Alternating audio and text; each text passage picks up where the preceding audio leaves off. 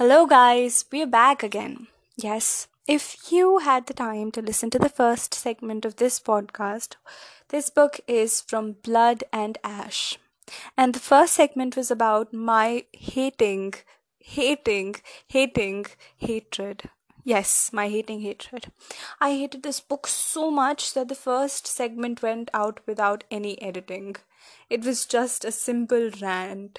I hated this book so much. But then again, I cannot continue these podcasts without explaining you or giving you a basic reason why. So, here's the reason why. Number one, this girl, Poppy, Penny Lafay, God, I'm laughing at the name. This girl, Poppy, has this weird sense. She has this magical senses that she can sense somebody's pain. Oh no, she cannot sense any other emotion but just pain. What is this specific power? I mean, how creepy. If somebody is happy and she reaches out with her senses, what is she going to feel? Nothing? What is this specific power? And then she's so weird with it. She decides to reach out to people with her retractable senses and then see how much in pain they are. And then the weird description of pain. If it's physical, it's hot. And if it's beyond physical, that is pain in your heart, in anguish, it's cold. Well, I could do with that. I'm like, alright, it's your weird senses. What should I do about it? We then move forward and I start questioning, why is this sense even there? I mean, what is the use of this sense? I can understand in other stories when the main character has fire, the element of fire, or the element of mind reading, or the element of sucking blood. This girl can actually sense pain. Well, how it's going to help you in a fight, I have no idea. And then again, we come to the point where the writer tries to show us the importance of a power. Okay, I'm not going to be very specific about it, but she goes to somebody's house, and then when the woman opens the door, the first thought that enters in her mind is that, oh my god, this girl might be in her mid 20s, but she looks decades older. I mean, girl, why are you so rude, even in your head? I mean, I get it. That the girl is in intense pain, that something horrible has happened to her, and that she has been crying. But mind your fucking business!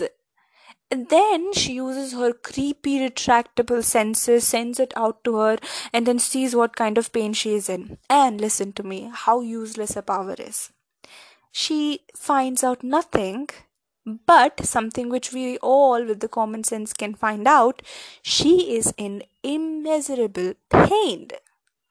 Yeah, well, that was actually given. The girl has been crying. You've gone there to help her. She is sad. What more did you want to know by sending your creepy retractable senses there? And then, my god, the writer explains every feeling in so many words. Once she explained and went on like, the girl felt the sour bitterness and hopelessness. I'm like, alright, sour bitterness, desperation, hopelessness, I get it, move forward, she's in pain. Then her pain was like oil, black oil coating the walls of the house. I get it again. I get it. She's sad. Move forward. Put it in action. Show her jumping from her balcony. Then I'll understand she was in immeasurable pain. She actually went crazy. But no. The girl is just crying quietly in a corner, and you are feeling these extreme emotions which are not even explained in a simple sense, but in weird sentences. I mean, I don't understand this.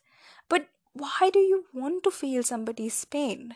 Because pain is something, it's a feeling, right? You feel pain. You can't read their thoughts. You don't know what problem she's gone through, you don't even know what she's thinking at the moment, that what are her responsibilities, why is she so sad, who has she promised to run away with. You don't know anything.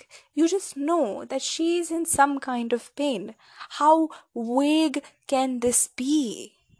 And then again, the concept of right, the concept of accession, the concept of the rise. Oh my god, what is a rise? This writer has mentioned the rise, this girl has mentioned the rise, and somehow the curse, the Dark Lord, Darkling, and I'm pretty sure something has to do with Hawk. I am not an idiot. I think Hawk is the Dark One. Because then again, who will else take the place of the Dark One? I mean, Victor? No thanks. And then, the concept of people being bad. We are introduced to the Duke and the Duchess. They're supposed to be bad. Because again, why not? And then if they are bad, why does she have so much freedom? A mask and a cloak is all she needed to get out and to go to Red. What is Pearl? Red Pearl. Yes, well, Black Pearl was in a TV or a movie series, right? So why not Red Pearl? And then she goes to that place, no guard, nothing, no one follows her. She's the maiden, the chosen one. Why are guards not following her? Writer is doing anything she wants to do at this moment, and I am trying to laugh. Because if I read this book with this fury in my heart, I am never completing this book. So I try to read each sentence with the humor. And then again I find myself in tears. That's what the destiny is of the reader reading this book. I don't understand the Hawk character. I don't understand the closeness they feel like you met him for a second there. I mean, I understand you were stalking him for a while now because, well, why not? He's cute. But then again, you kissed him because he thought you were someone else. You did not stop him, which is why not.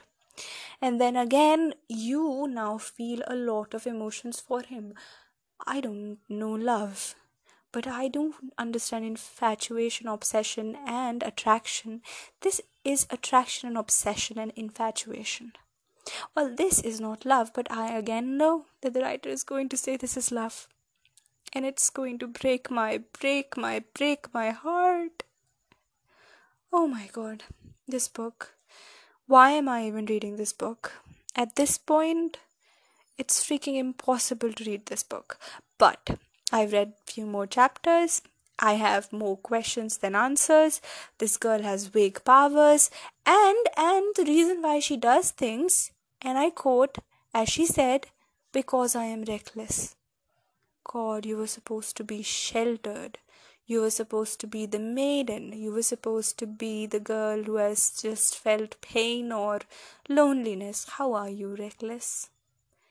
Like, reckless is a trait of someone who's done adventures. You, on the other hand, wore white since the age of 8. How are you reckless? What did you do in your room? Make tunnels? I don't understand this reckless thing anymore. Anything she does to move the plot forward and it backfires, and it will because you know it's stupid, she is reckless. It's as if nobody at the moment cares that this girl is so idiotic. And I hate it when other characters say she is compassionate, kind. God. And I say, she quoted, I saw the pain in the girl's eyes, and all I wanted to do with my better senses was to run. Wow, you feel the pain that you explained to me so briefly, and then all you want to do is run? And and you call her compassionate? Well, this is a story full of irony, so why not? Well, this was the second episode of From Blood and Ash. And if you're thinking of whether you want to read it or not, why not? With this, so sorry for the first episode because it wasn't edited. And this one is dedicated to the one listener who heard my first episode. Thank you and bye bye.